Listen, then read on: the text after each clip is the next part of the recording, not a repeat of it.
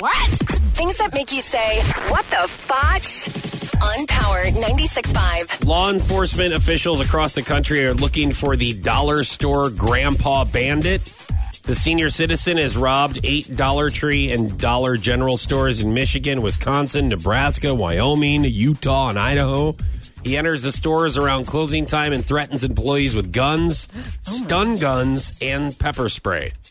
The Grandpa Bandit forces employees into the stock rooms before taking their cell phones so they can't call the police.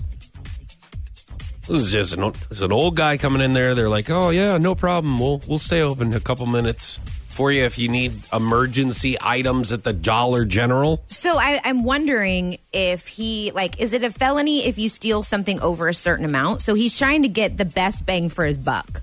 You know, he can. I like how you said that because he's got a gun.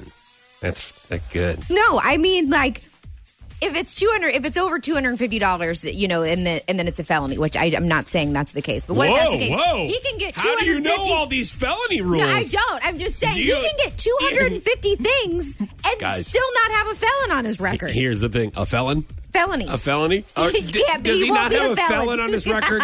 Is there another person on his record? Another felon? Sorry, I don't know the lingo. Oh, no, okay? I think you do. And that's what I'm getting ready to say, guys.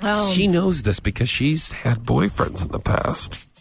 So she's got to look all their records up and go, is he a felony? Is he a felony?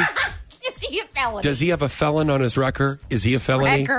What is it? I know that he's actually not joking. Stealing Dollar General? Yeah, you look them up, don't you? Yes, I do. You case net them. Mm-hmm. You make sure that they haven't been arrested for drugs. I Google them. And you make sure that they're not a felony.